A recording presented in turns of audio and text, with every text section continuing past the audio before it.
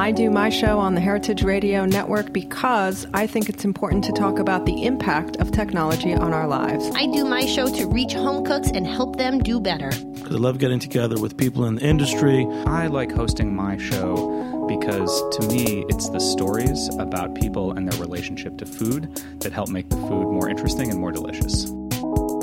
Our hosts do their shows as a labor of love, but we still need your financial support in order to keep the lights on and keep the tape rolling. Please become a member today at heritageradionetwork.org.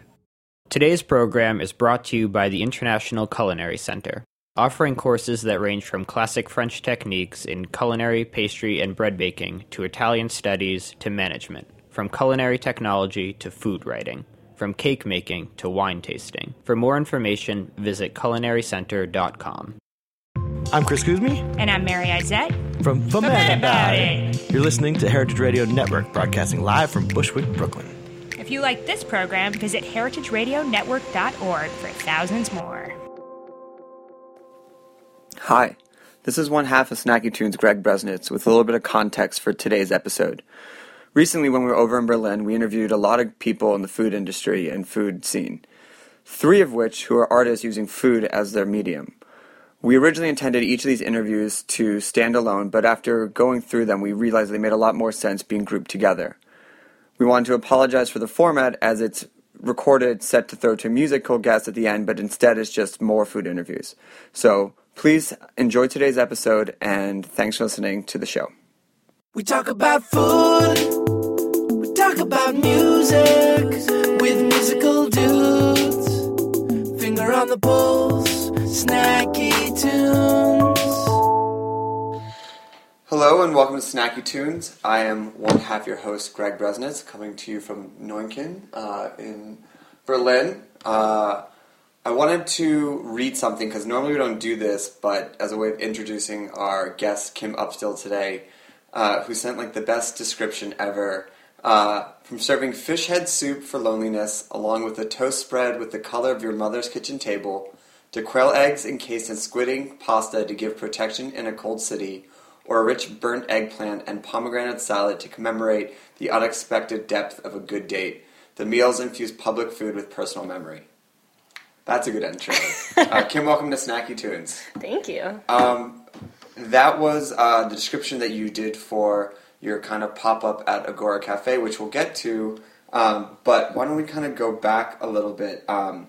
Normally most of our food guests come from different backgrounds, but you have a really strong arts background. Yeah. Where did you go to school? I started off at Kalamazoo College in Michigan, and then I transferred to Evergreen State. So I spent 2 years in each of those places. And what did you get your degree in?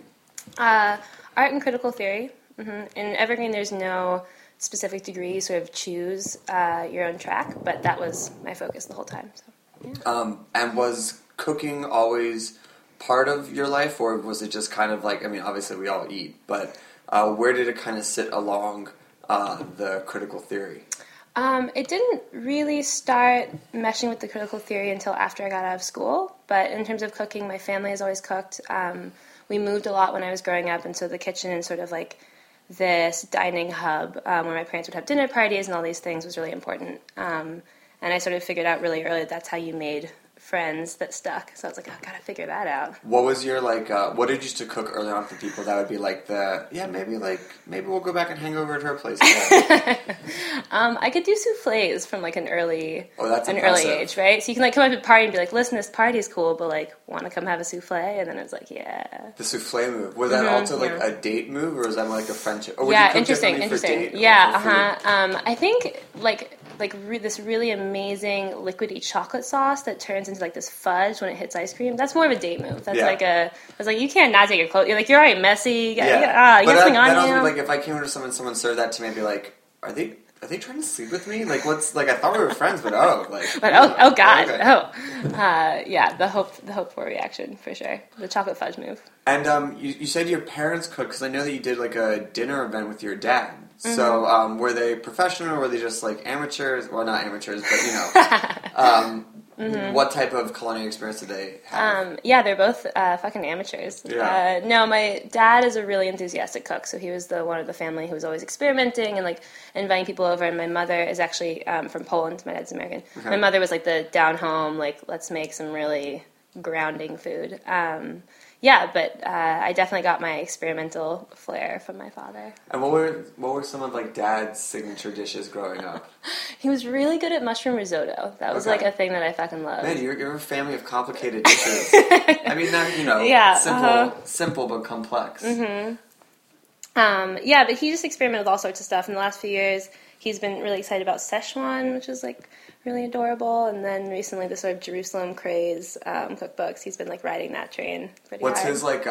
Has his like peppercorn count like just like expanded, or like what's his peppercorn game like? His peppercorn it's pretty on point. They move between New Zealand and America, and like New Zealand's peppercorn game as like a nation is like pretty low. Like they're like pretty basic. Yeah. So but he's been bringing that game over there, so that's nice. So they're in New Zealand now. They're back in California. They come back for the summers so that he can go to Burning Man. Oh. It's really important for him. So they're there for a few months. Oh, okay. Mm-hmm. And so, like, has he imparted, like, any of his enthusiasm or, I mean, obviously enthusiasm, but, like, his knowledge or, like, are there tips from Dad that he's passed? Or talk about the series that you two did together. Okay, yeah. Well, in terms of tips from Dad, there's a 3-step rule for throwing a dinner party. So that's like firm. That's first. All right. That's family basic. So it's... invite them in, fill the kitchen with amazing smells, ply them with alcohol, and make them wait. Oh, make them wait? Yeah, make them wait. Oh, that's interesting. I mean, that's super against everything, because usually it's sure. just, I mean, super, my background is Jewish. It's like feed them as soon as like they get, and they make them full before dinner is served. Right. Yeah. How long do you make them wait? In the events that I throw, I try to not make them wait too long. Yeah. But the moments before the anticipation, that's all part of it. So.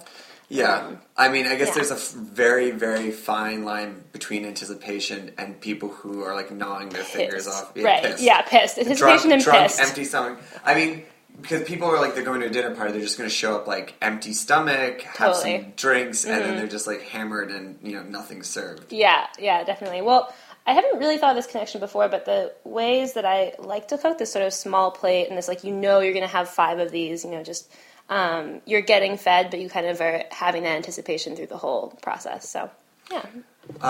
How did you kind of make the jump or the transition into food from your background?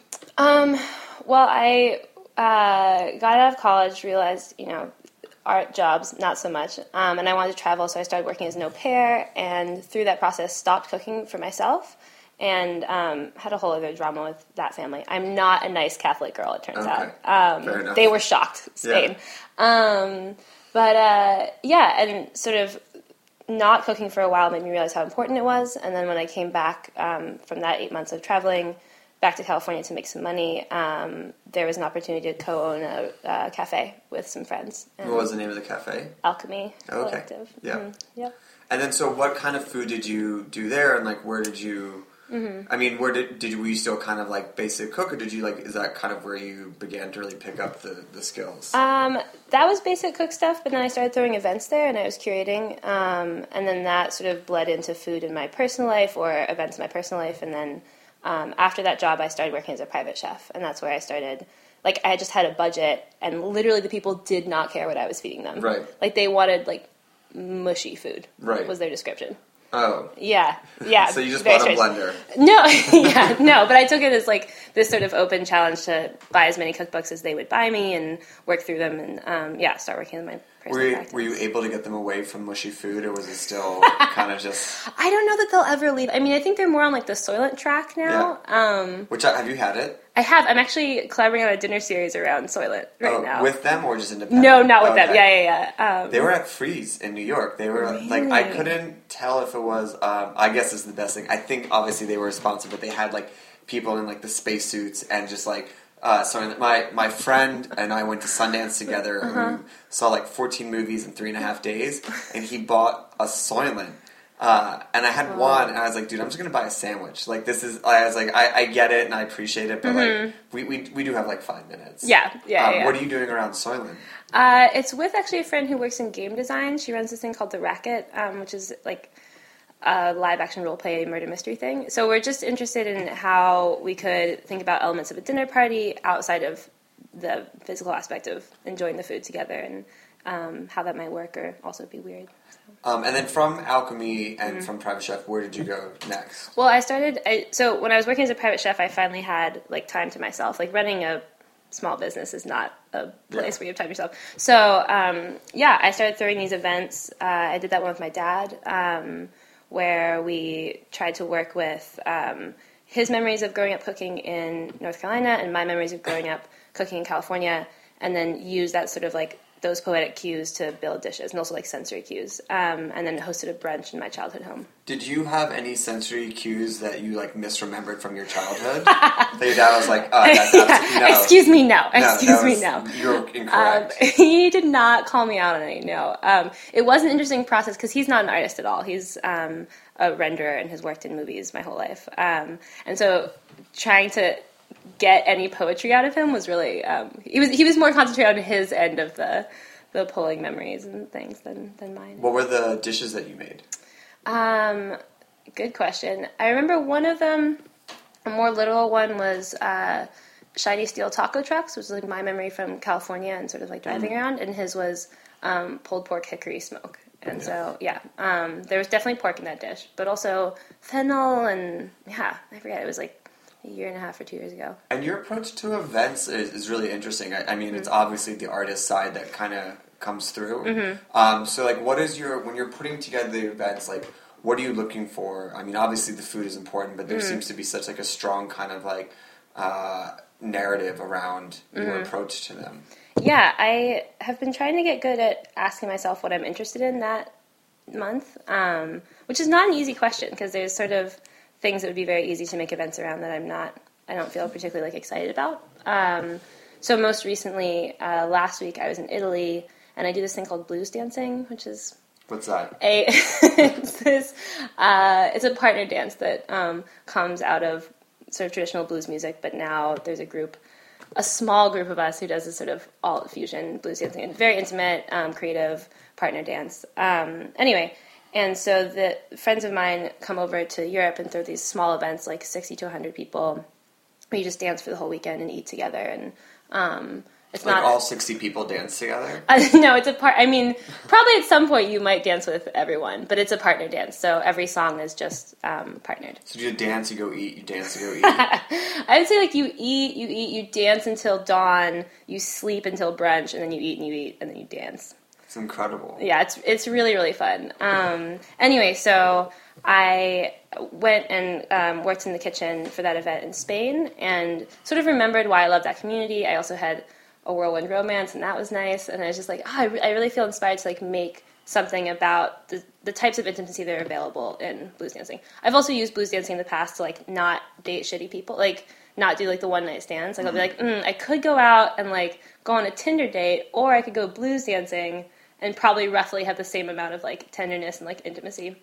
Probably more in blues dancing. Anyway, so, I came back from Spain, and I knew they were all going to Italy for their last event, and I proposed coming and sort of collaborating with the organizers of the event on a dinner that evoked, like, the reasons that we dance, or the reasons that this, like, partnership idea is important to us. And so we ended up making a 5-course dinner about that. What was, like, the kind of signature dish? Or did you feel one dish kind of encapsulated the event?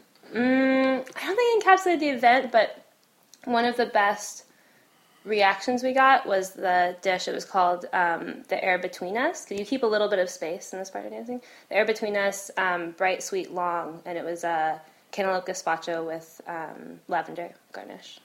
Yeah. All right, well, we're going to take a quick musical break.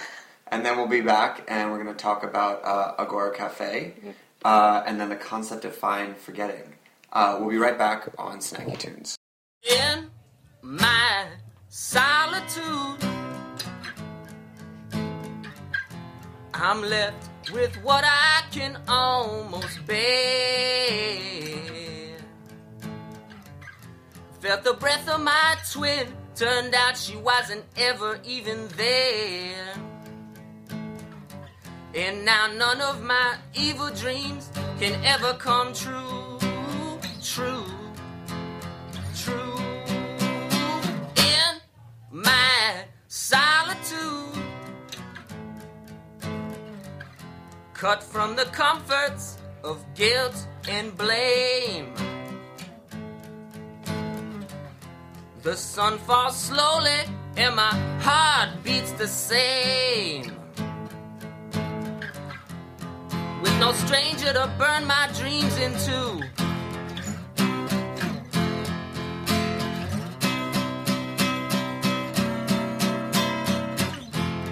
How will all the uncertainty at midnight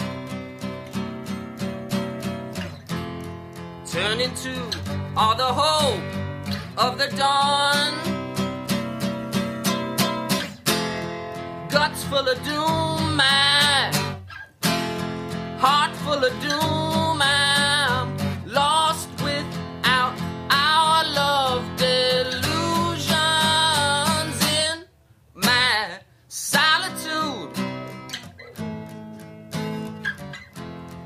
I kiss the lonely lips of silence,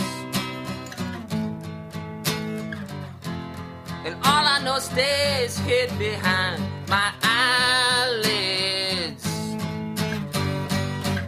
with no hopes for any more bloody smiles without you.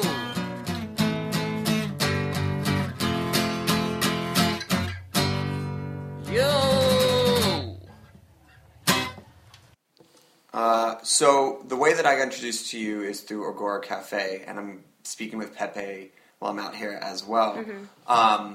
Kind of briefly, can you just tell people what it is who might not know? Sure, yeah. Agora is a collective in Neukölln. They have 4 floors, or an entire building, and each floor is dedicated to a different element of their sort of collective ideal. So the basement floor, or base floor, is the kitchen and cafe. And for, I think, the last year, it's on pause now. They've been running artist residencies out of the kitchen. So someone will come and propose a project that has to do with the service and running of a cafe, and they'll host that person for between 1 and 3 months. So what was your... So you did this past April? Yes. So what was your concept? So my concept was called Soft Work Kitchen, and the sort of lunchtime piece of that was called I Made This For You. So I had this idea about playing with, personal public space, industrial kitchens versus personal kitchens, and I was also just really interested in what asking sort of intimate questions, but with a synesthetic quality, could do for generating food and menus, and then also how listening could be, displayed or presented in terms of food instead of verbal conversation. So I proposed this thing where I would interview 5 people every week, and I would have a set of questions for that week, ask all of them, and then we'd have a conversation after that sort of was generated by those. And then within that, from that conversation, I would build sort of one dish with side dishes menu, and that would become the menu of the day for the cafe. So what were some of the dishes that were created? Or what were the conversations and then the dishes that led from that? Yeah, that's a good example. Well, I had one person named Shota, who was actually a guy that I met through the cafe, and he's a painter, and we talked a lot about his work and sort of that this sort of really intense colors are really important to him, and then also this feeling he has about people where he vacillates really broadly between loving and hating them within a conversation or a day sort of thing, and that's he doesn't feel like he can really control that, but there's these very strong, intense feelings. And then his personal practice of walking around the city alone and looking at trees and being quiet and gentle is another piece of his life that's really important. And by the end, he was towards the end of the project, and I started asking, okay, if you want this meal to be an invocation, what is it? An exorcism, an invocation, or an incantation. Which would it be? So trying to sort of categorize what maybe I thought I was responding with. And he said that he wanted a invocation of the sort of that like calmness that he feels when he's walking around. And I was also interested in this sort of like polarity of emotions about people, and could they, if they're coexisting in him, can that be delicious? And can those two feelings exist at the same time? So I made a dish that was kind of a split plate. It was a lot of dark pinks and dark reds. It had some floral elements. It was very grounding. There was like a soft-boiled egg. And I think a cup of nettle tea, wild nettle tea.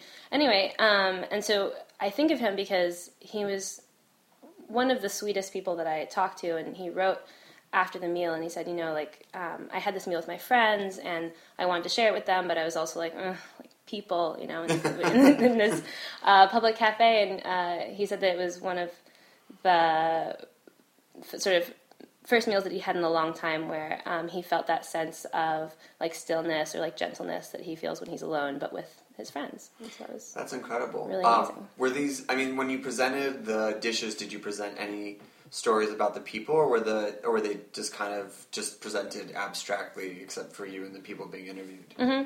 Yeah, no. There's a blackboard that's sort of central in the cafe, and it would say the menu of the day, and so I would pull like words and colors and textures that I've been talking about with the people and use to create the dish, and that would become the menu. So, which was aggravating to the cafe staff, for sure, because people would come up and be like, so we're eating, like, Butch Blues right now? And I'm like, well, yes, and also, so that was present in the cafe.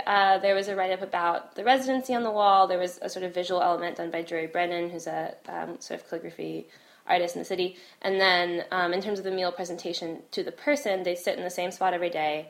I'd take a picture of them, and I would also handwrite them like not like a love letter, but kind of I would handwrite them sort of what I had thought when I was thinking about the dish. Did they each come in on their own day and eat their food? Yes. Was that a requirement? It was a requirement, yeah. Or it was like a very firm suggestion. Because that was part of it, was, I want to make this thing for you, and it's a response to our conversation. And hopefully it's a continuation of a conversation.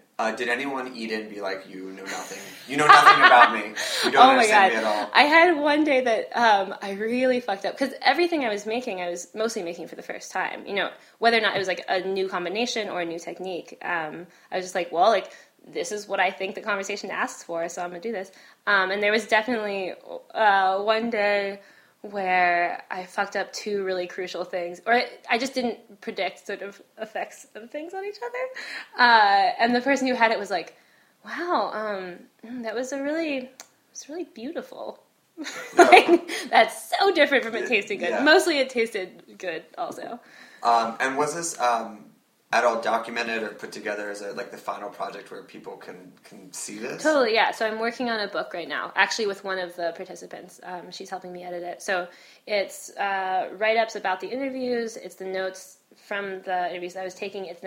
There's an idea about describing how you might go about cooking it, but it's more of like an emotional reaction than it is like, and this, I used half a cup of flour, and then there's the documenting photos that happened every day. Do you also have like the guidelines for people to recreate it themselves? Like, here are the questions that I asked, and like, if you want to interview people, this is... Yeah, totally. Yeah. So one of the things that you brought up in your various projects was this concept of fine forgetting, which is like the erasure of agricultural history. Mm-hmm. And I thought like that was an interesting thing that like as a running through events, maybe you could kind of like talk about the concept and how that plays into like your construction of your food series. Sure, yeah. That term came up initially with Unearthing Roots, Real Californian Cuisine, which was an event that I did in collaboration with my friend who works in the Central Valley in California. And so works with immigrant laborers and people who have really low legal rights.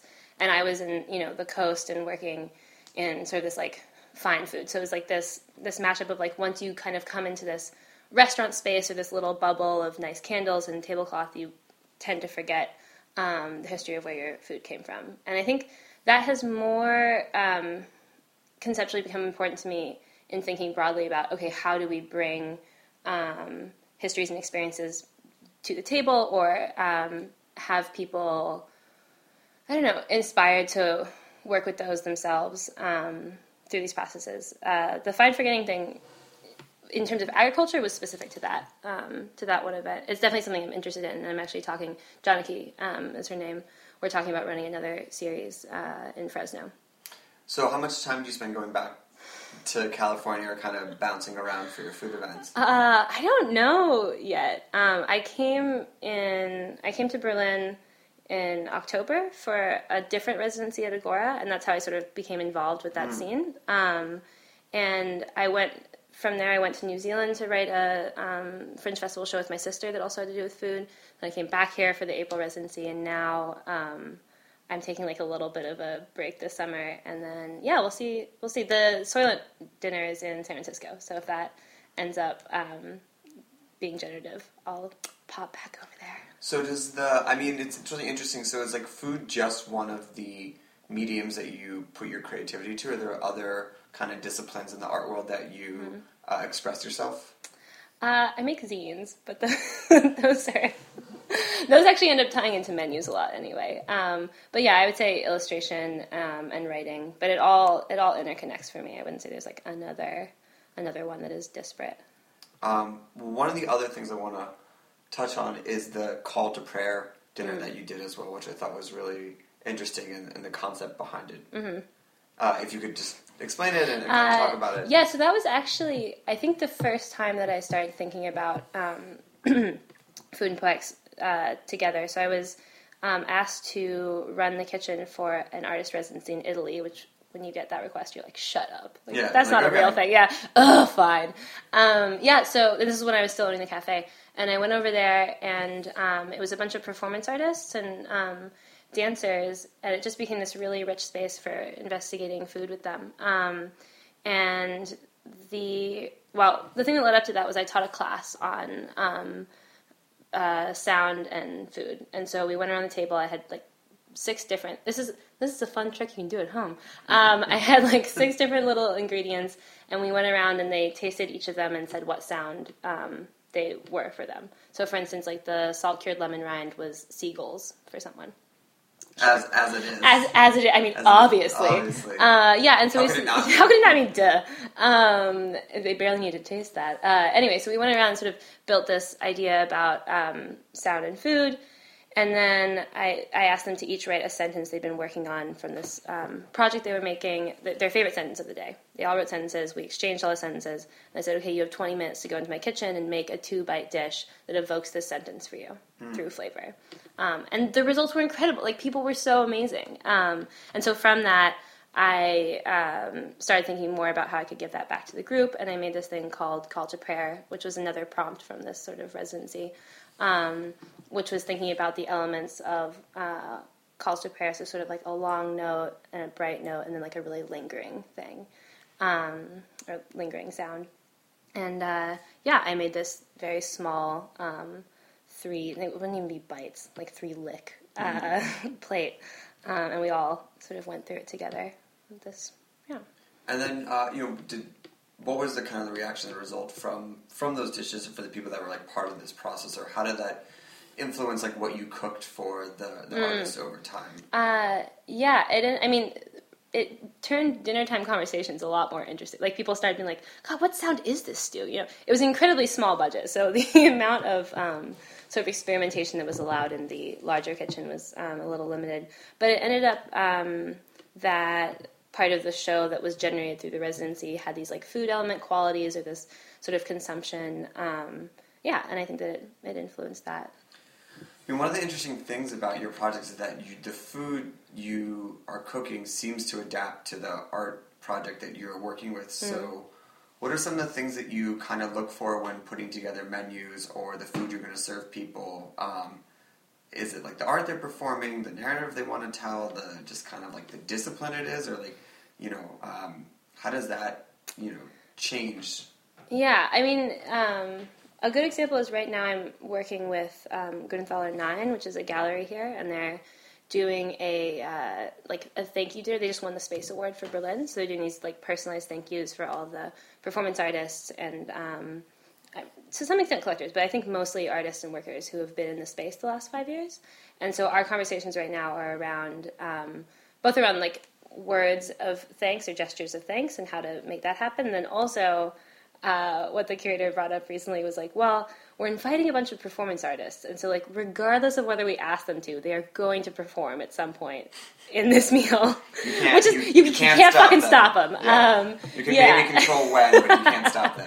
Right. And so another piece of the dialogue is like, well, how then do we imagine the food to be, to invite that in certain parts or, to not, obviously we can't like schedule anything, but how maybe to have a section where like these colors and textures or like ways that you're being invited are, I don't know, more appealing to performance. Yeah. Last question. One of my favorite types of art is surrealism. If you were to make a dish for the surrealism movement for like Andre Breton or Magritte and Cherico, what would you serve them?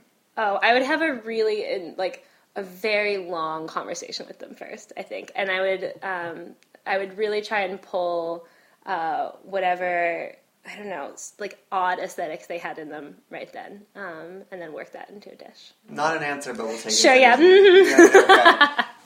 Well, thanks for making time. Where can people find you, get in contact with you, hire you to do artistic endeavors? Sure, yeah. I have a website, kimupstill.com. It's a good place to start. I'm on Facebook. My Instagram is Luck and Salt. So you can find me there. That's really good. Thanks. Well, thanks for joining us. We're going to take a quick musical break, and then we'll be back with the second part of Snacky Tunes.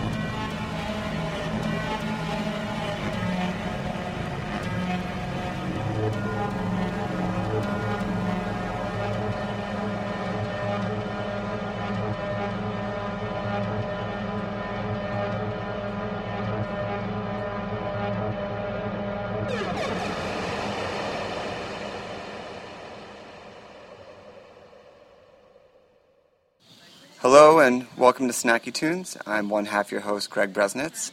I'm sitting in the grass outside Cafe Agora with Pepe Diao. Thank you for making time. Thank you for coming. Yeah, before we start to talk about your cooking, let's talk about your background. You've been educated seemingly all over the place. Yes, I'm a leftover of many experiences. Yeah, what are some of the... Well, let's do like a greatest hits of those experiences. Okay, let's start with... Okay, this is not linear, but I studied anthropology, cultural studies, humanities. It's actually a course, a very weird course from my university that was like a hodgepodge of this discipline. Although it made sense to me when I was doing it. And I also learned dance for 7 years. I was performing it there in Manila, where I was born. And which styles?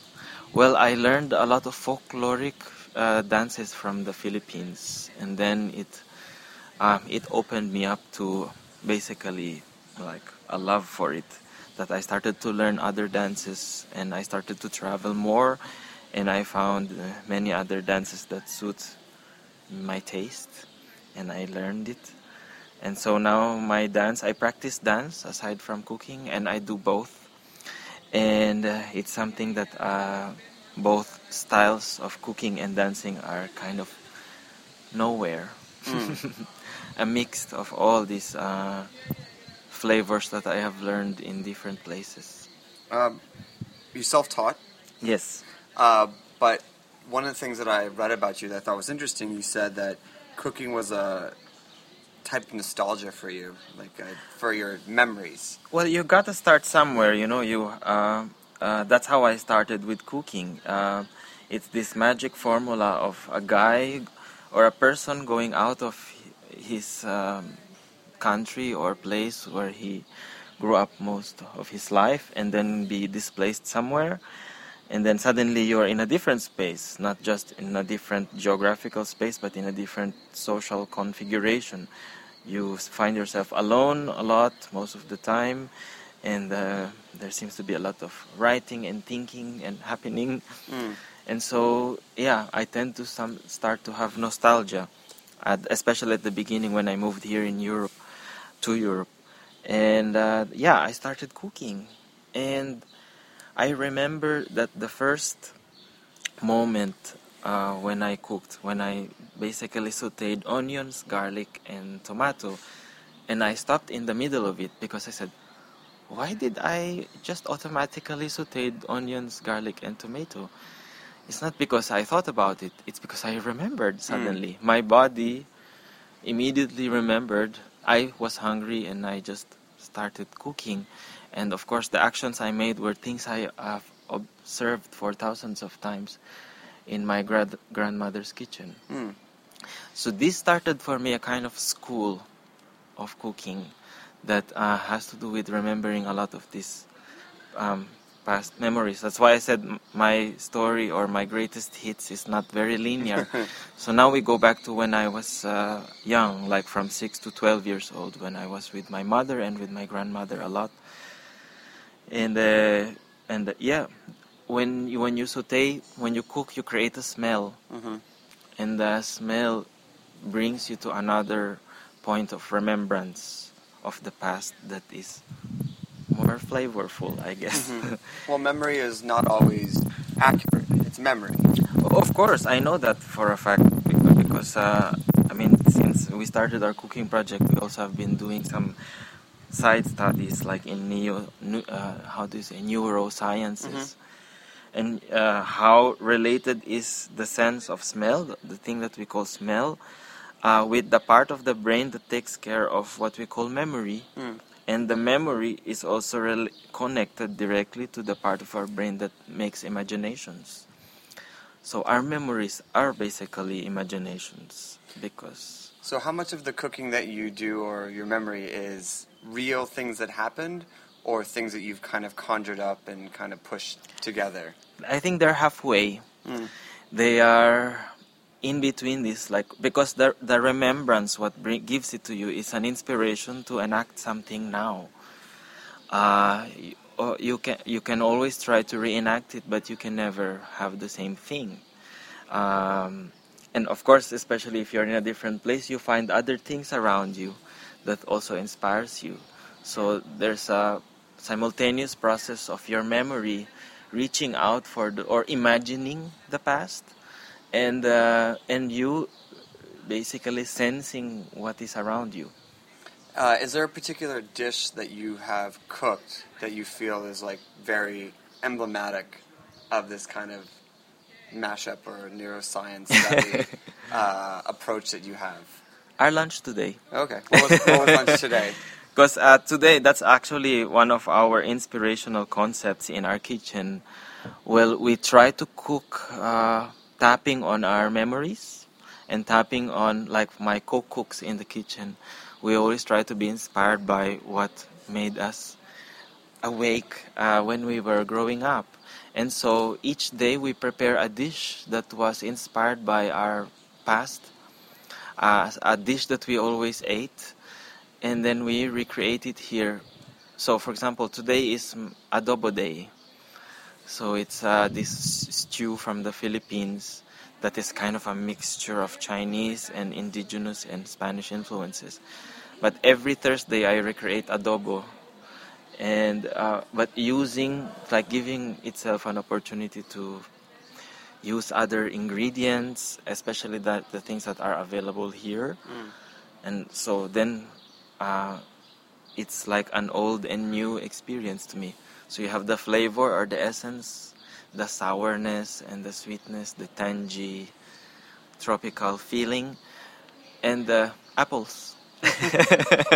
Speaking of here, can you give a little background on Agora Cafe and what is it? Like, what is it as a place? What is its mission? Yes. Its philosophy?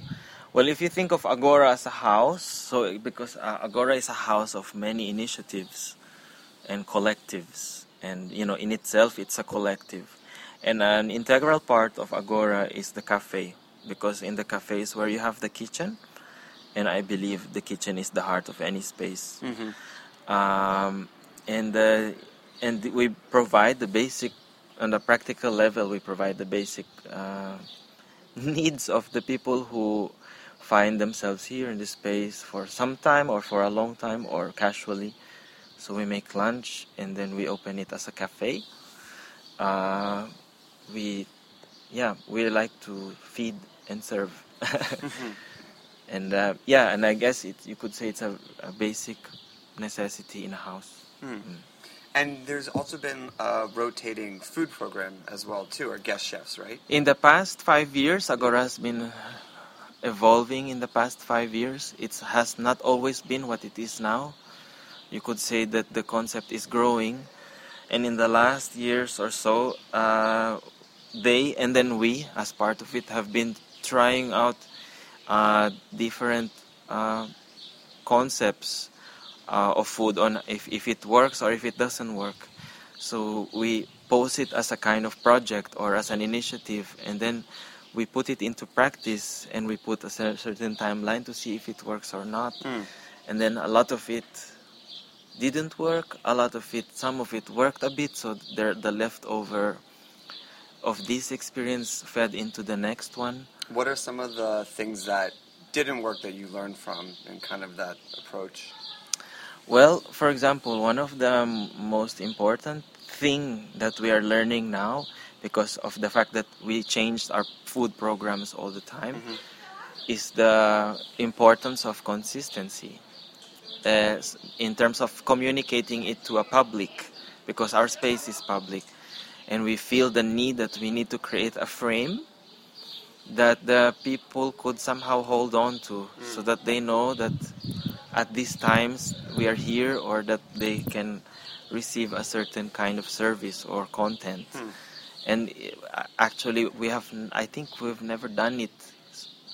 We always have a different thing every day, and now we're trying to create a menu that you can print, and that which is such like a basic concept for so many other restaurants, but for here it's interesting that you arrived now after 5 years. After 5 years. Because I think deep inside we never envisioned it as a restaurant as we know restaurants now. I only, in my career as a cook or as a chef, people call me chef now, so I accept it. I only had 4 months experience in working in a restaurant. I call it another residency. I wanted to know how it felt and to see, and I learned a lot in terms of certain ways of doing. What type of restaurant was it? It was a Korean restaurant. Okay. I never cooked Korean before I worked there, but I learned for a weekend. Cooked for my ex-lover. And then, after 4 months, I said, it's enough. I realized, thank God I had the practice, I don't want to cook like this. And then somehow I found Agora, or Agora found me, or both. Probably both. And, suddenly it's a space where there seems to be a very loose framework that I could fit in somehow and keep developing more what I'm doing. And this is what has been happening in the past 2 years since I started getting involved in Agora. One of the things that Agora does really well is your Wednesday producer. The food assembly. The food assembly, yes. Yeah, which is an incredible concept. How did that kind of come together, and how were you able to convince the producers to kind of come and assemble here? Well, like I said, because food assembly is in itself an autonomous collective, so they created an initiative like this. It started in France, actually, in Paris. But it grew into London and in other countries like Belgium and here. And the idea was to create a neighborhood meeting place where the neighbors could collect produce, and create a little bit more social way of shopping, which, it has its challenges as well. But that's how it happened, and the initiative of Food Assembly saw the space, and they found it conducive, or they felt it was conducive to create such an atmosphere here, and that's how it started. There's another project here that is involved with us. It's called the Real Junk Food Project. And it's a collective that forms partnerships with neighborhood bio shops. And they make a choreography of collecting this organic produce. And so it forms part of our food supply. Oh, wow. So the leftovers of the bio, they are fresh, but they are leftovers. And it's funny because our kitchen, our collective, the ones that take care of the kitchen is the Nowhere Kitchen. And our philosophy is inspired by leftover or cooking with what is there. Well, we're going to take a quick musical break, and we're going to talk a bit about Nowhere Kitchen and a few of your other projects, and we'll be right back on Snacky Tunes.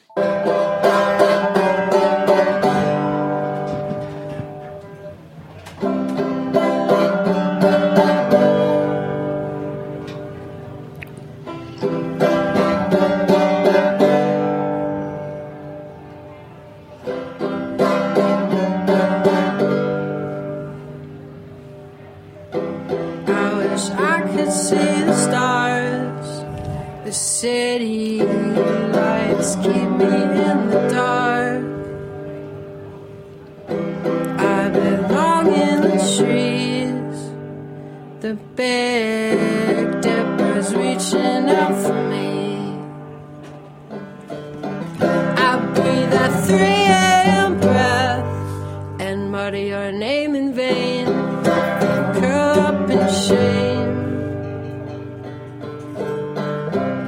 So meet me down the road when ages kiss my bones. Love left me running.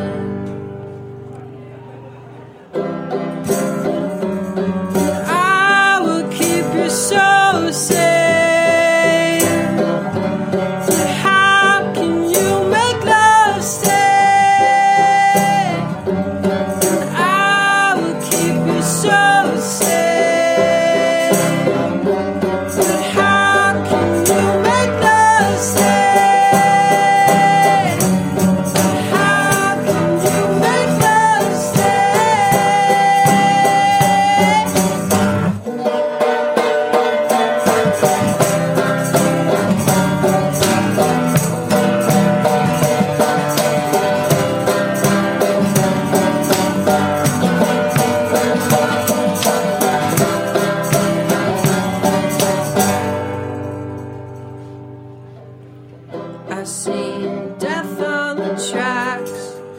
that little space between human contact.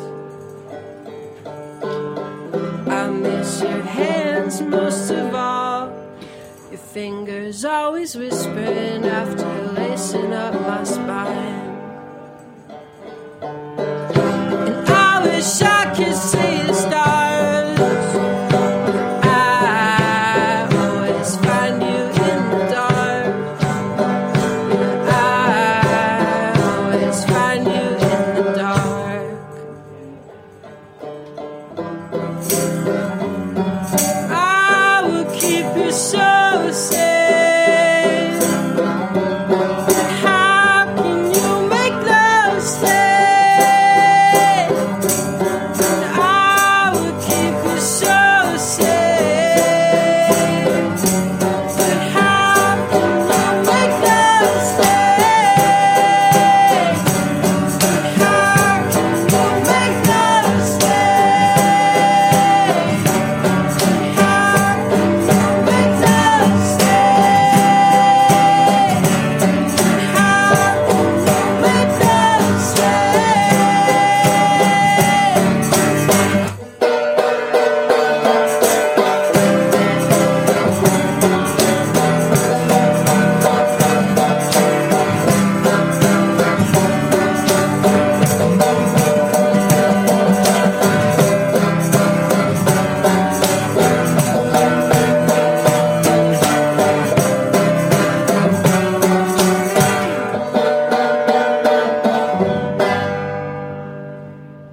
So, you mentioned Nowhere Kitchen.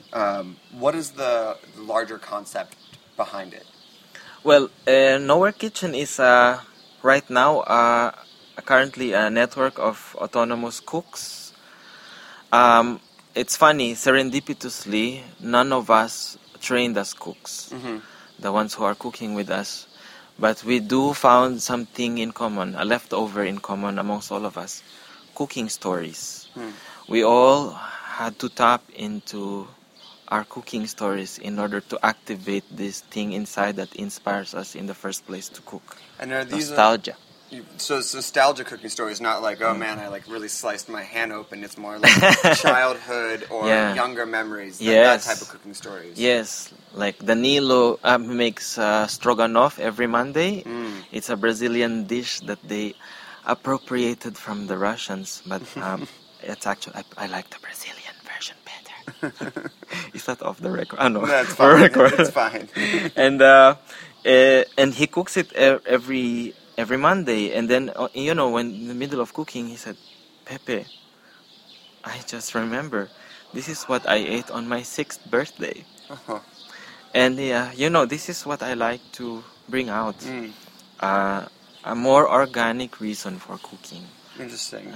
Because everyone, in all the interviews were like, oh, they're like, how are you influenced? And everyone says that they taught me about flavor, they taught me about this.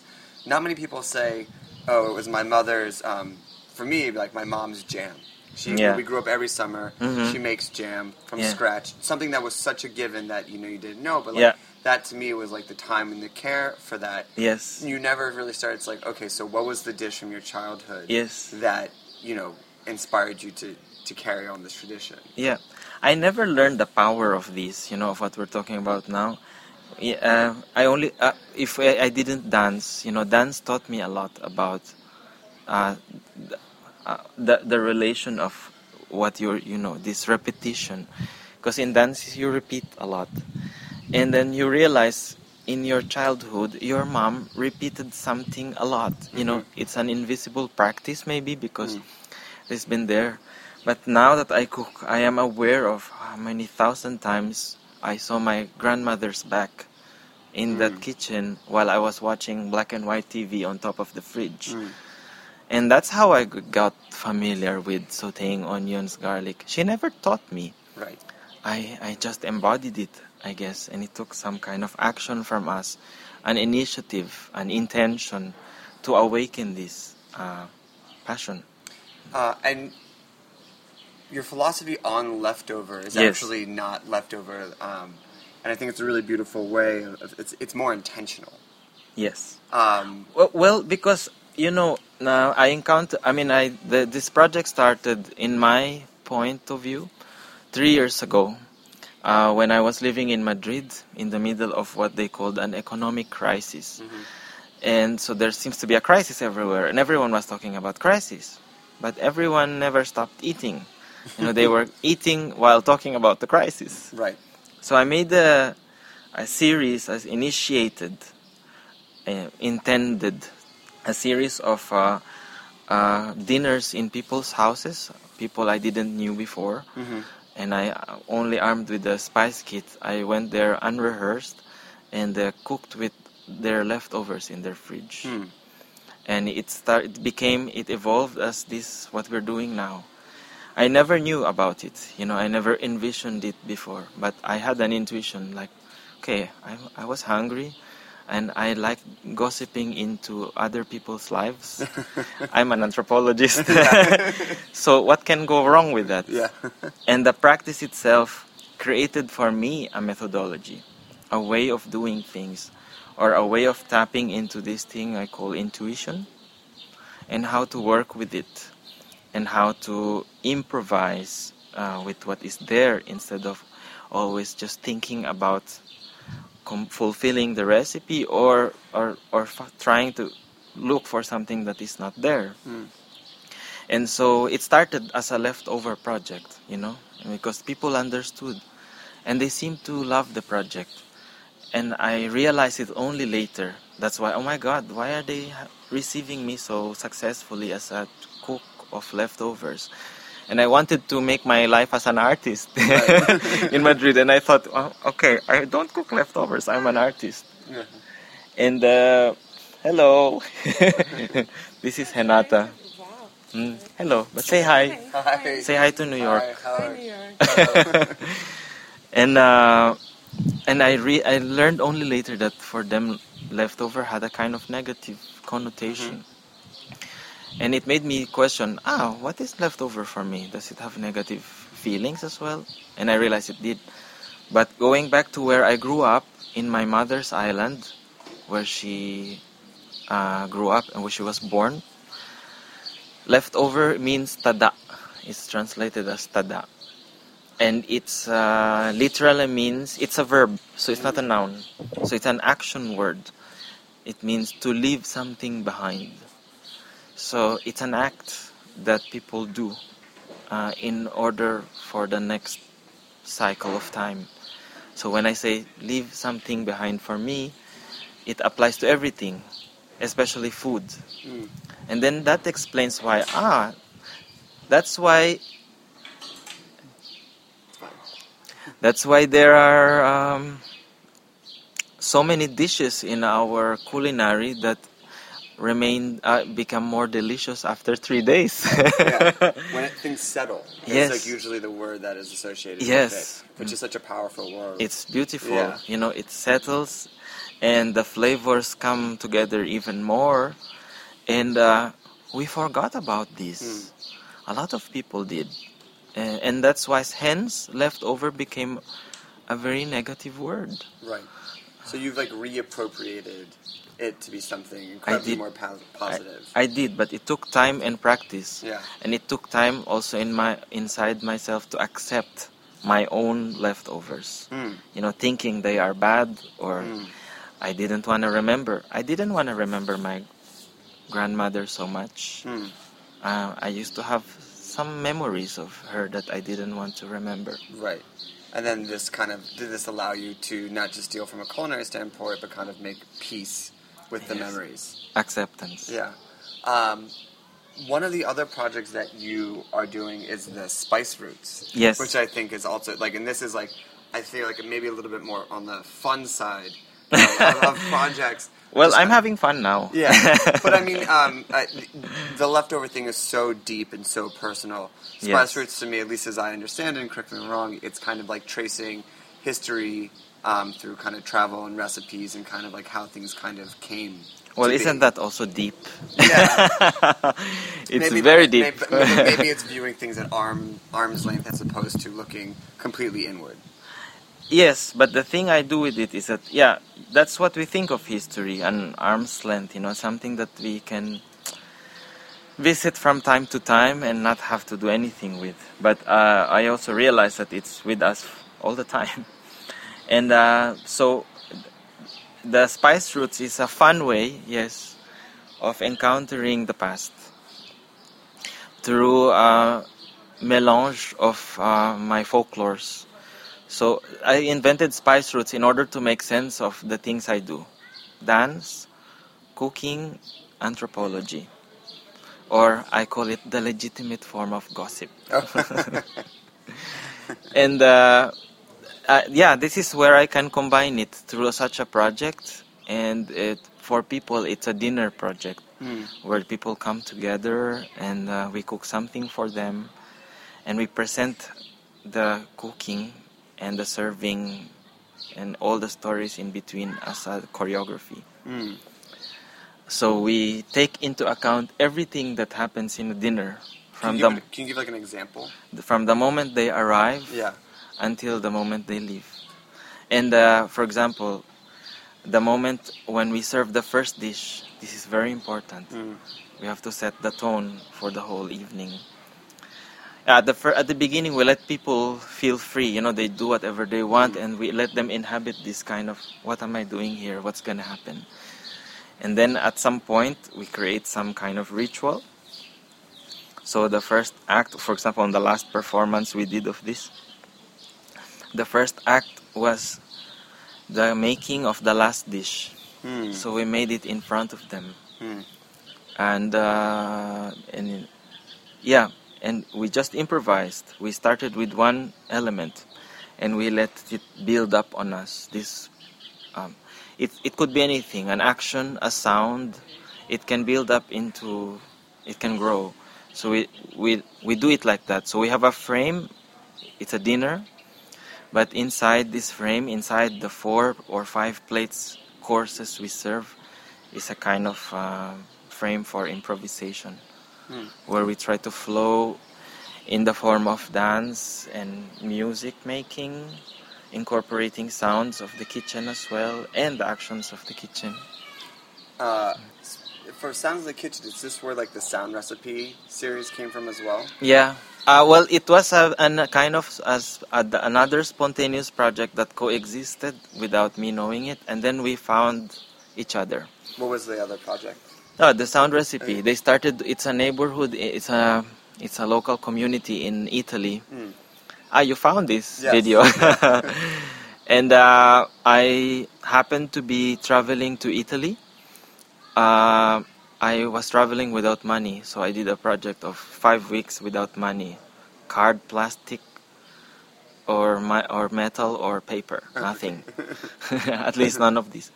And I found myself through some networks of people meeting this group who were doing Sound Recipe, and I stayed with them for a week. And they shot me, and and we chose a space that was already there. So it was a storage room filled with washing machines and televisions. I thought it was like, is this where he lives? Because where did he get all the washing machines? Yeah. It's like a total artist's dream. No, for me, it's such a beautiful space. Yeah. When I saw it, I had no doubt that it was there. And we built the kitchen there. So after this shooting, we made a dinner for about 30 people. Yeah. In the garden with 5 olive trees. Yeah, it's a stunning video, and just the sound of it, and is that you singing on it as well? Yes. Yes. No, I mean just the whole thing. He made me sing, But I mean, I think for me it was after reading about you and doing research, that video encapsulates with the dance in it and the cooking and everything. It's such a beautiful 5 minutes of what you are about and how it's all interconnected. Yes, and I could see the nose hairs protruding out of my nostril. Of course, that's what you see. Yes, but thank you for seeing some beauty there. So last question, advice to maybe the listener who wants to maybe kind of cook from their own nostalgia and their own leftovers. Where would you suggest that they begin? What would you suggest they look for inside of themselves to begin to find their own recipe? Sometimes it's I find in the experience of meeting so many people, I find that looking inside is sometimes the hardest thing. So sometimes you have to start somewhere easier. The fridge. Go to your fridge and find something that surprises you. Because people don't think of it that way, but there is. And I found it in a lot of people's houses when I make an ethnography of their inventory of their leftovers. They said, oh, I didn't know that was there. You know, the fridge for me functions a bit like the subconscious. Yeah, in between this conscious and subconscious, where suddenly you forget certain things and that are out there. And if you try to cook something with it, maybe something will happen. I won't tell you what. Okay. Well, thank you for making time. This is the best outdoor setting ever. Isn't it? Yeah. So if people want to find you or get in contact with you or ask for you to come and raid their... Or if they want to cook with us, or if they want us to cook there or here or nowhere. How can they find you? nowherekitchen@gmail.com. Perfect. And we also have a website-ish thing. You know, our website is not so updated. We're more updated than our website. But they can find some information through nowherekitchen.com, or if they Google Nowhere Kitchen, maybe they find us too. Yeah. And sometimes I get surprised by what I find when we Google us. Well, thank you again. Thank you. We're going to take a quick musical break, and then we'll be back with the second part of Snacky Tunes. Ciao!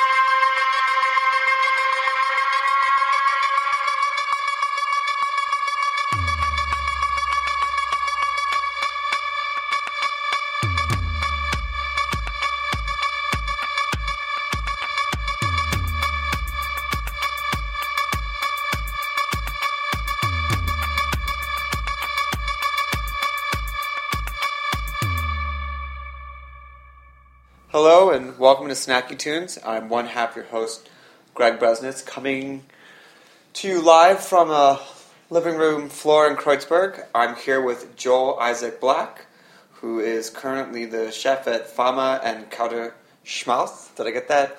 Fama Kauter Schmaus, that's correct. And I must make the distinguishment. I must distinguish between, in the German language, chef means boss. Oh, okay. And I would be a cook. You're a cook. I'm a cook. Which in the States would be below, you're just a cook, like a line cook, as opposed to like captain of the ship. No, but you also, in the German Ausbildung system, this is when you're learning a trade. Yeah. And traditionally, the cook will have a 3.5-year apprenticeship, and this is the Ausbildung.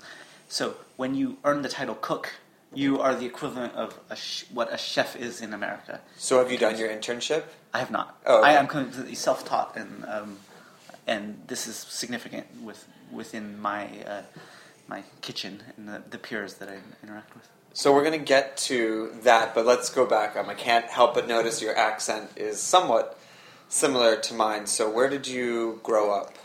So I was born and raised in Dallas, Texas, East Dallas, and this was in 1981. I was born, and my parents were essentially, I think, I'm the third of 3 children. So I was, I think they started to figure out their American lives, but they were both essentially Europeans, born of refugees from the war. And my dad in Philadelphia, my mother spending some wild hippie years, born in Italy, France and London, years there, on vacation. My dad is a muscular frisbee player.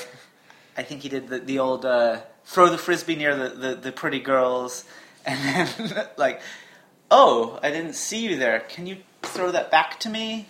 Impress my mom. She never went back to England.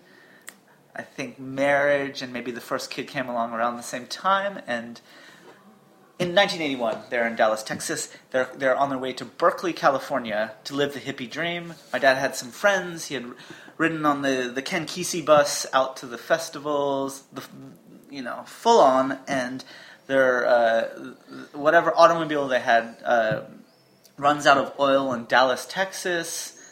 I think my dad gets a job hammering roofs as a journeyman carpenter. And 40 years later, they are still living there. And of that time, like, were you of like the white bread like kind of family, or did you kind of like the early days of like the co-op kind of like natural food scene? Well, I think their initial grounding of their marriage was really based on some pretty dynamic and experimental views. I know they even experiment. My dad has a long Jewish heritage, and my mother, of course, Italian Roman Catholic. Neither of them were practicing, but they were, their quasi-religion was extreme nutrition sourcing. And of course, in 1981, Dallas, Texas, the background was Mrs. Baird's bread, the Wonder Bread, local Wonder Bread, hot dogs, hamburgers. Yeehaw, Dallas, Texas, as everything that you imagine was true. And they and a couple other conscious thinking families, I think out of sheer necessity, formed got a license for a school. So this was a combination, a school, a food co-op for sourcing the staples of their organic diet, vegetarian diet, and also Montessori schooling, like I said. And were the school and the co-op combined? They were definitely overlapped. Okay. I was the third, so I came along, I think, when it was more of a public thing. When it began with my older brother and sister, it was literally a small group of families who combined their purchasing power for organic foods, and this at the time meant finding soybean products, meat alternatives, of course. Some macrobiotic diet was worked in, even though this is a bit fringe as well. And then the kids themselves were offered this diet in our house, and this also was schooling, emphasis on Montessori principles of excelling at your own rate, emphasis on arts, and so what was like typical dinner in the house? And you're a lifelong vegetarian too. I am, and my parents were very, very clear from the very beginning. When I was not under the roof, I was free to experiment with any diet that I chose. They really encouraged me. Did you ever sneak meat? No, to this day I still have this excuse. I don't know how valid it is, but that if I really wanted the hamburger experience, I don't have time because my first hamburger is going to make me sick. Right. Because the enzymes in my stomach will not process that.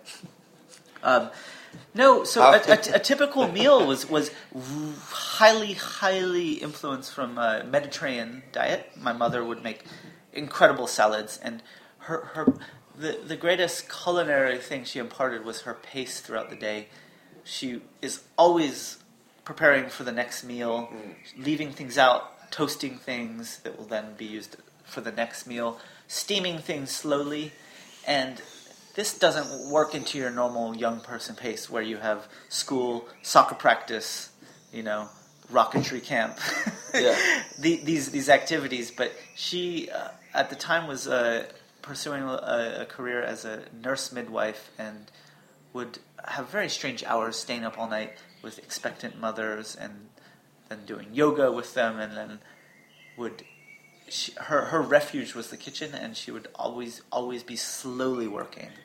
So what would you beg Mom to make? Well, I was always a fan of the most cheesy Italian stuffed things. I don't think any of my siblings or I were ever overweight in any way. We were quite athletic kids, but pasta-based dishes and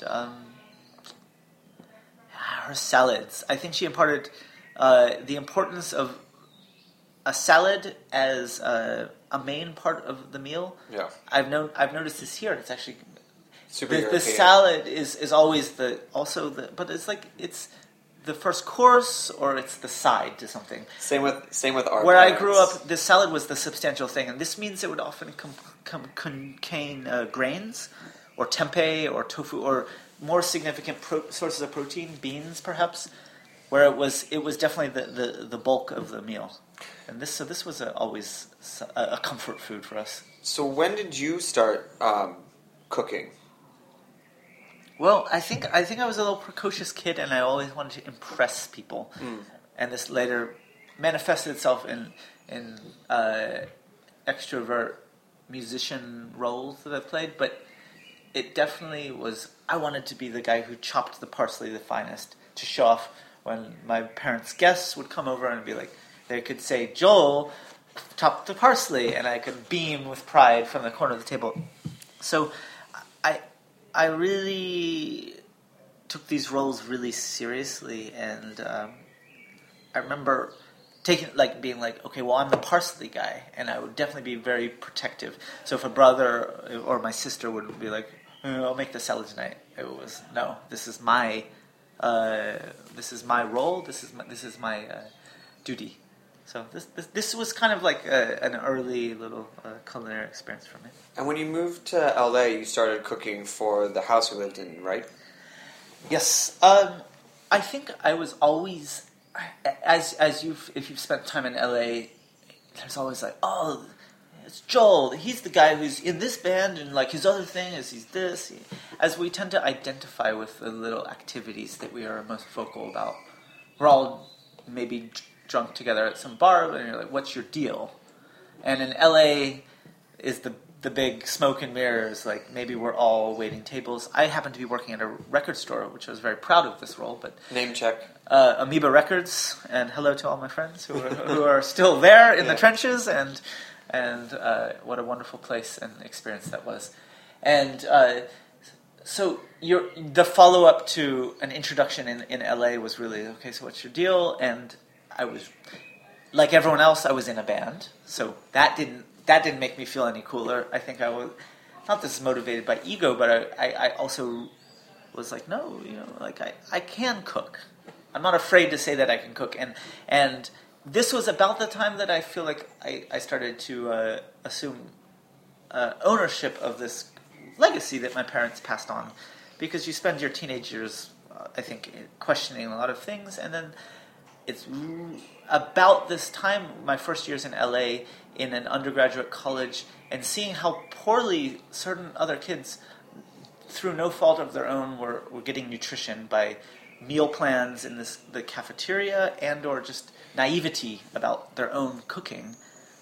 This empowered me when I realized that I had been imparted some really holistic, organic traits, and I was able to slowly cook for people in the dorm rooms with very, very limited... What would you make? I mean, we had like a toaster in the common room next to the toast is big right now. Right. I think I guess I had a sadistic way of like being like, sure, I can cook for 20 people, and I can get it all at like a little Mexican mom and pop store in East LA, and so it was a matter of resourcefulness from what was available.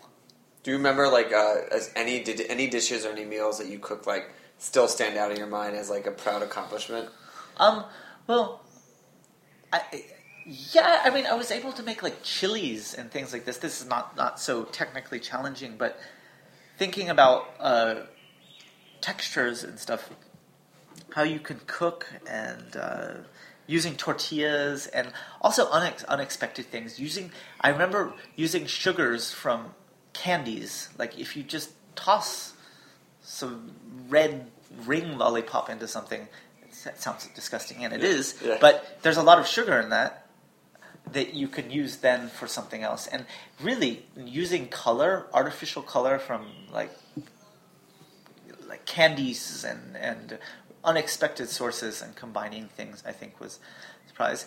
I always have a well-guarded family popcorn recipe, and this is a super savory popcorn with brewer's yeast and some among other kind of hippy-dippy ingredients. But this was always a hit, so much that at one point I was introduced as like the good popcorn guy. Oh. And then I feel like perhaps I had gone too far. Yeah. Maybe that's not it's like I'm also in a band. It's like, no, you're the popcorn guy. Yeah, super exactly. Sorry, dude. You don't want to paint your this is like being typecast or as an actor, So we have a mutual friend, John Wyatt. Yes. Who I think you did your first official catering gig for. That is true. He was a great believer, and like so many of the relationships I met in the record stacks at Amoeba Records. Do you remember what he was buying?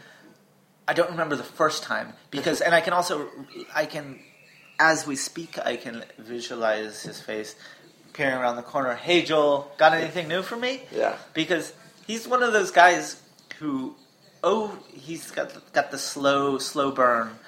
Over the course of a couple years, he's going to have the best collection. Yeah. He may not always be scoring the best thing, but he's so consistent. And he found a way in going east to west for whatever meetings he had. I think he would always, definitely 3-4 times a week, make his pass through the record section. And in that consistency, got some incredible stuff. And I also remember this first time at his house. So the occasion for this cooking was... in addition to his now almost civic civic duty to attend these in the Hollywood Forever Cemetery, where they project classic movies that are incredible landmark pop culture moments for many of the crowd. And there's a photo booth, and there's also a sympathetic DJ, and his music friends from Dub Lab LA, another shout out, just really deep music heads on the West Coast. He would draw from this great roster of DJs to play sympathetic DJ sets before and after, and the magic for LA people to enjoy the weather outside and in a graveyard, and it's projected against the side of the crypt, and it's magic. And he had, through this organization, he would often be in contact with producers and archives, people who manage archives, administer archives, that would have a lot of films that were not licensed for whatever lawyer problems they had for public display, yet were legendary behind the scenes, often music documentaries. I believe this gentleman died, I can't recall his name, but he did a lot of documentaries on Shelter Records, Leon Russell, and some just like classic Americana. Of course, Bob Dylan, Lost Reels, these kind of landmark 60s moments, psychedelic outtakes, some European stuff. He would use his backyard home, which is an unbelievable property up atop Mount Washington, which itself is a beautiful enclave. And these were just magical moments, and everyone who walked through the hedges was just some great music DJ, someone who had a lot to share. And some way or another, I was recommended. I don't recall who made the exact connection. And Popcorn Guy. I knew this was something, and this was, I think, just sheer frustration with, as you can be in LA with only being at the record store, exhaustion, and then like, wow, this is culture, this is happening. No, I got to do something. And I didn't drive. I never had a California license, and I was mugged, and I never bothered to get a thing. I couldn't afford a car. I was paying into tour vans and broke as you are in LA. And I had to borrow a friend's car and go to Burbank. And I remember just fighting rush hour traffic and with a shopping list for this event, and thinking, wait, he didn't even show up. And he had an assistant, some beautiful LA girl, walked up to me in the record store, was like, Joel? And I was like, yes. So I believe this is for you. John sent this to me. He said you can stop by tomorrow at 2. And I was like, oh God, what is this? And it's like an envelope full of cash. And I was like, shit, man. And then I had been to one of these screenings that he held in his backyard before. And I don't recall the menu or the food, but I was like, okay, I got my work cut off for me.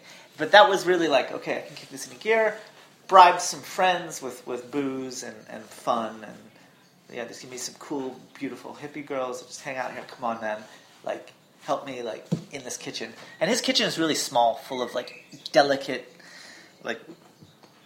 tequila dispensers, and as you find in LA mid-century craftsman kitchens, it's not so much functional, but I was able to put out a menu, and I was really conscious of the way people moved through the party, and I would send people out dancing among the crowd in the backyard that was gathering before this screen, which was just something suspended from the trees as the backdrop, and serving popcorn, but then also having a little bell where I could ring, and then I would have a table full of little bites, and I was good at make hors d'oeuvres, I would say, and that was the best way. But okay, well, we're going to take a quick musical break, and then we'll be back to talk about Berlin and your cook employment. Cook employment. Cook employment. Employment is a good word to use because labor and job and labor and wages and things mean something in a social system, people. But we will be right back on Snacky Tunes. Yep.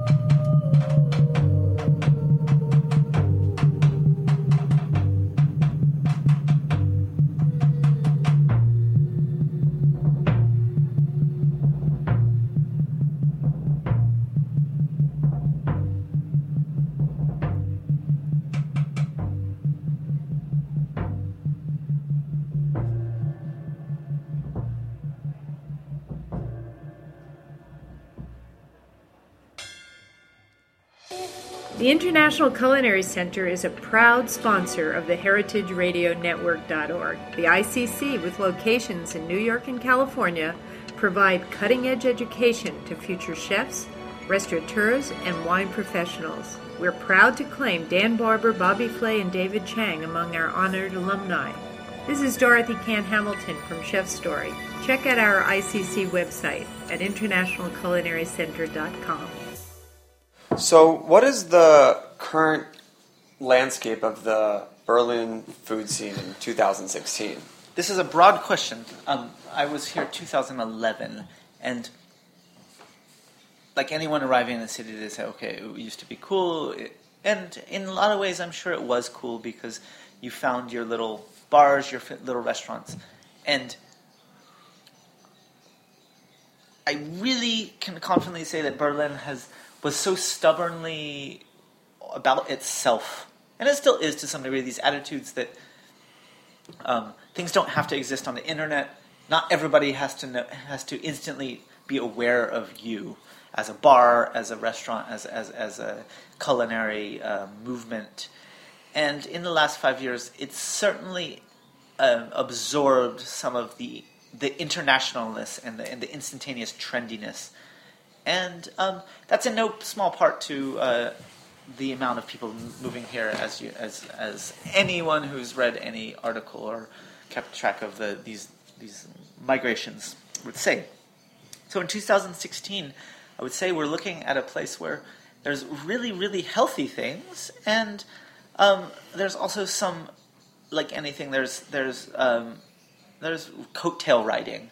So whereas LA had its food truck craze, or anywhere, and these aren't so phenomenally revolutionary ideas. They're just good ideas. Mm-hmm. I don't discount them, and I think there is great food to be had at all these things. It makes sense how convenient it is and how it works for events and everything. But so Berlin, I think, has had some people come over and are like, we're going to do pop-up this, and there was a pop-up dinner craze, and in Berlin it still is great and still could be great. I mean, the amount of locations that are abandoned and to some degree way more interesting than the suburban landscape that you would experience in a lot of other places, make for incredible meals, and also the lax level of code enforcement, which is the theme of so much of from the techno clubs and all the culture of the city is try it first, and maybe your next year we're going to give a visit and you can get your papers, your taxes, your things. I mean, some incredible citywide, city famous things were so impromptu when you look behind the screens. These were not financed, organized businesses. Anything you want to call out? No. It's not that. Yeah. I have plenty of examples, but this has allowed for such experimentation. So along with the great things that have come from this, that maybe have in later years legitimized and normalized, there's some things that's fallen off. I would say a great thing is just here in Kreuzberg, our neighborhood, some incredible cycle happened. There was a local market, and we say Markthalle. So essentially this is a beautiful structure that was a red brick structure with vaulted ceilings. It kind of resembles actually like a Victorian flower garden with the type of steel open skylight construction. And this was virtually empty, and I mean sad empty. There was a textile discount. This is like where you get 3 T-shirts for 99 cents. Like complete sad businesses. There's a Lidl, or maybe it's not Lidl, but one of the discounted supermarkets. Quite sleepy place and completely dusty. And over the course of the last years, through a series of events and extreme tactical marketing, this has become one of the most populated, gastronomy-centric communities in the city. And this includes 2 or 3 markets a week, which include food stalls that are cooked for. That are so packed they're no longer pleasant. I won't pretend that even. I haven't even gone to one in the last year because a block away it's already a bit hectic. That's how popular they are among kids, and the convenience, the pedestrian access to this place is beautiful. But the background that a lot of people don't know is the organizers are really dedicated slow food people, which of course is self-explanatory. Nothing that Heritage itself came from the slow food movement right. as well. But a lot of the stands itself are small producers that have, in the last 5 years, gone from quite humble, really modest positions in the sense that they just showed up and were desperate to sell their wares, the things that they grew on their farm, and or if they were meat producers, the products that they were bringing to market have now become like bywords for the trendiest luxury meat, dry aged meat. I'm a vegetarian still. Our restaurant where I work now. Let's talk about your restaurant. So sources food from the Markthalle, and this is a new connection. And again, I thought these worlds were separate. This was like a humble butcher who happened to have a small farm, and now it's supplying quite above ground, trendy restaurant. So let's talk about the restaurant. So it has a bit of a storied background, legendary background, if you will. Well, the whole community existed long before I was but a twinkle in an eye in this Berlin story, and this starts back with the Bar 25. And again, this is divisive. It's you bring it up at a party, people roll their eyes. People say, "Oh my God, my life changed." This was definitely like a Studio 54, though, for a certain era of Berlin kids. And this was a piece of squatted land along the river. At first, it started with little circus wagons, little construction wagons. They sold beer out of the window, and someone brought a box because when all the other clubs ended up, they wanted to have an after-hours session outdoors, as raw as could be. Within years, it grew into this positively unbelievable culture of this circus of techno. It had its own labels. DJs, of course, were legendary. Careers that are giant now were launched there. And it became a byword for European clubbing, was the Bar 25, because of its marathon parties. But, of course, at the same time, it was a political thing because it was on squatted land. And eventually they got thrown off, not after having crazy protests on the river where they blockaded the river, and then just there's movies about it. I mean, and certainly it had its time. And this crew was evicted from their land and found refuge directly across the river in an old factory. This is the industrial banks of the Spree, right in Kreuzberg by Mitte, very central location. But this is still such industrial land that's at the time was unclaimed or underdeveloped. And developed is a loaded word in that sense. But this was a crumbling factory that was originally a soap factory built.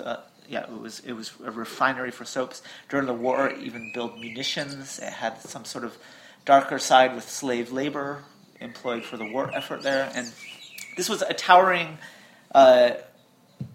complex. And the immediate outgrowth of the Bar 25 was the Kater. And this is called Katerholzig. And this is the male cat, the wooden male cat. You do the literal translation. Kater is a slang word for a hangover. And so it's like the wooden hangover. And the logo is a winking cat with an X in one eye. This place is notorious for both its unbelievable debauchery, long parties. It's unbelievable circus atmosphere. And this is a place that puts its money where its mouth is. Like, they built an artificial tornado my first week there with film wind machines suspended in this courtyard, and then threw paint powder and painted 2,000 guests. You know, they really were out there pushing their things. And the crew itself was the DJs, the builders, and these were incredible carpenters. And the whole wooden thing comes from the fact that they would take environments and steal wood from all over town and reuse wood to build incredible fairy tale lands. So they would have dance floors with an entire forest of walkways, like an Ewok village that's also got dance floors above you. And this was all built like overnight. So these people were just absolute techno building creative freaks. A parallel to the Fusion Festival, which is a big back to the land kind of hippie wagon culture. All these people lived in wagons. They had really alternative lives within a city. So it's really ahead of its time super urban pirate living. So where does the food that you're cooking, or how does that kind of fit into the whole landscape? So the couple days after I arrived in this country, desperate for a job, penniless, living on in my girlfriend's flat, she says, well, Joel, we're going to find you a job. And also being an American, not even an EU citizen, this puts me on the third tier of working allowance, meaning any job with a contract that I'm allowed to legally get paid for goes to a German citizen first, then an EU citizen, and then third of all, perhaps an Auslander, or someone from beyond. And even then, I would have to file significant paperwork to be allowed to work. So I was here on an artist visa as a musician, and I suppose it doesn't matter anymore, but I was through a friend of my girlfriend's who is a German woman who was a waitress at the time. On top of this techno-pirate rave factory, because it literally had a factory with a smokestack, and every room was super industrial. You might see like gears laying in the corner, and then there's a rave on this other side. Beautiful restaurant. And this grew out of the Bar 25. The Bar 25 had a restaurant too. So as well as these people built this rave empire, they had their eye on gastronomy, and I think they involved some of the more sympathetic characters from the gastronomy world in Berlin, but who were also into the party, because this is really about the cult of the nonstop party. This is probably cliche now, and it is, but at the time I think it was still something that people really identified with. This was alternative lifestyle. This restaurant was founded originally in Bar 25, but came into its own as the Katterschmaus, and this was the top floor of the big factory. So as you ate, the smoke machine and the unbelievable strobe lights would waft up from below, but this was a wooden... It looked like the galley of a ship, and it was an unbelievable place. We did about 200 a night. And what would you serve?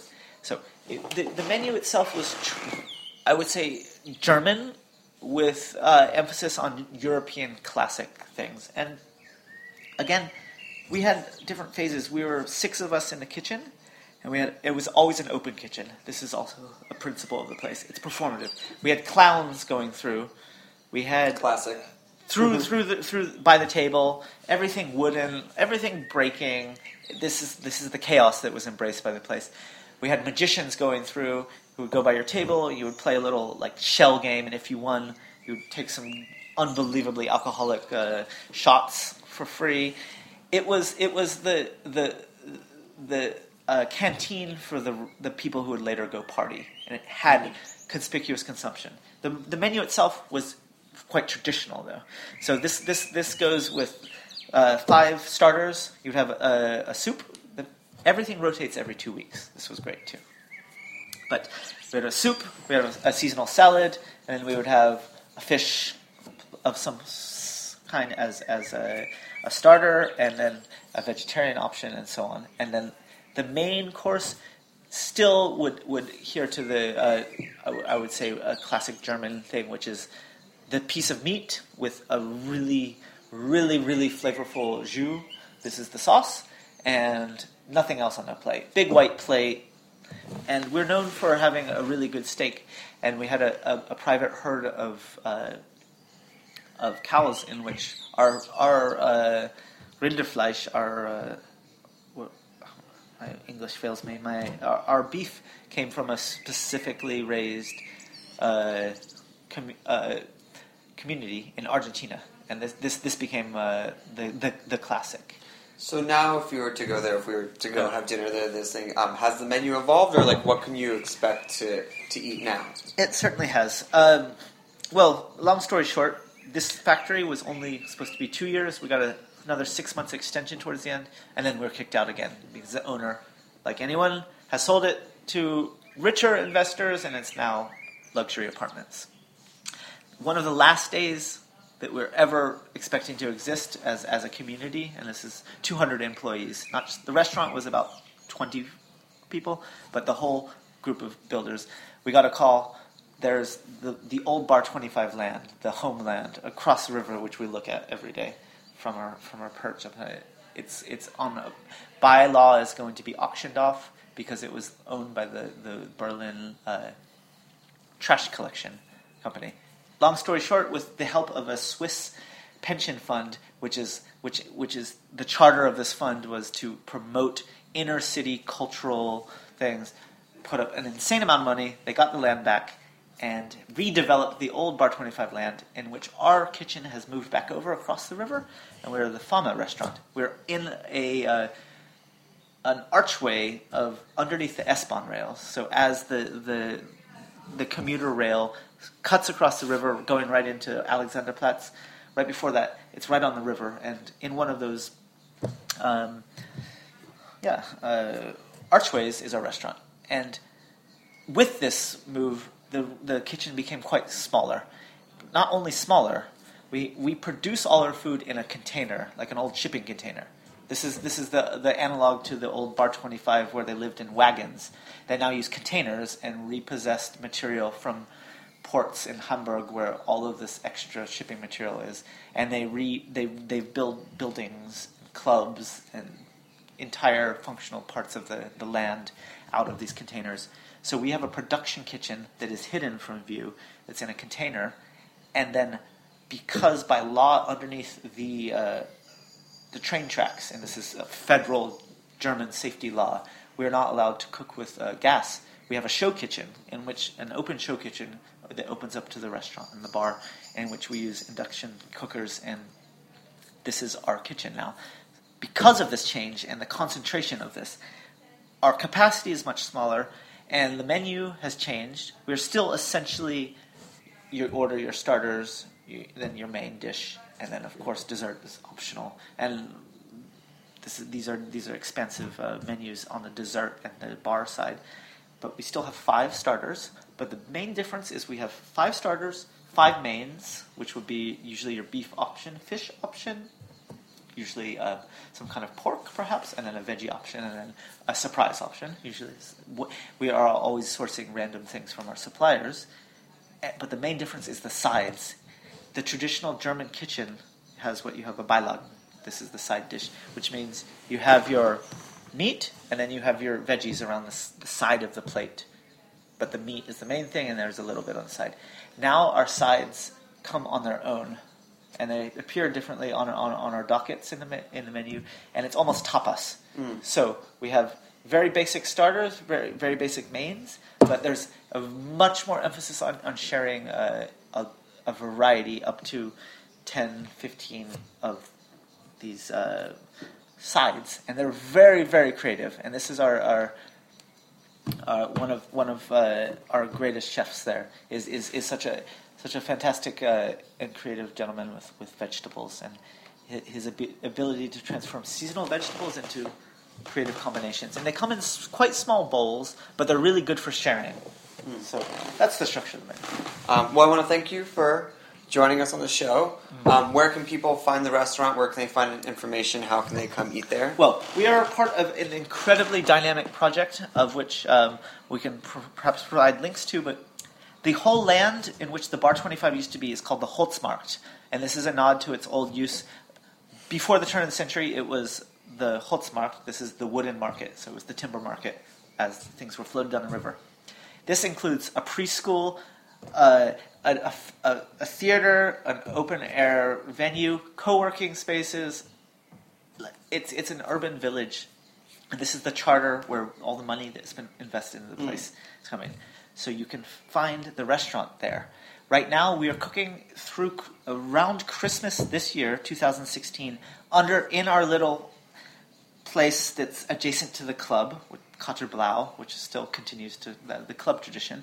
And we will be cooking here until we move to our permanent spot, which will be twice as big, which is right on the riverfront, about 100 meters down the river. and it will still be right there, Holzmarktstraße 25. This is bar 25, of course. And this will be open by Christmas. This is the plan. It's wild. We're watching the construction site next to us every day as we go up. And it will continue to be a thriving environment anyway. We're cooking for all the DJs, the politicians. As an American, it's crazy. About once a month, we have the U.S. ambassador to Germany, of course, based in here, Berlin, with his Secret Service men, like, stake out the front of our venue, and then he comes and dines with us. So I think we're doing something right. We've been written up in the New York Times, and I really have, in the last 3 months, I've noticed our crowd to be such a beautiful international thing. So amazing. Well, thanks for joining us. Thank you for your patience. Yeah, no, of course. I'm honored. Come see us in Berlin, please. And we will be right back after a short musical break. We talk about food, we talk about music, with musical dudes, finger on the pulse, snacky tunes. Thanks for listening to this program on heritageradionetwork.org. You can find all of our archived programs on our website, or as podcasts in the iTunes Store by searching Heritage Radio Network. You can like us on Facebook and follow us on Twitter at @heritage_radio. You can email us questions at any time at info@heritageradionetwork.org. Heritage Radio Network is a nonprofit organization. To donate and become a member, visit our website today. Thanks for listening.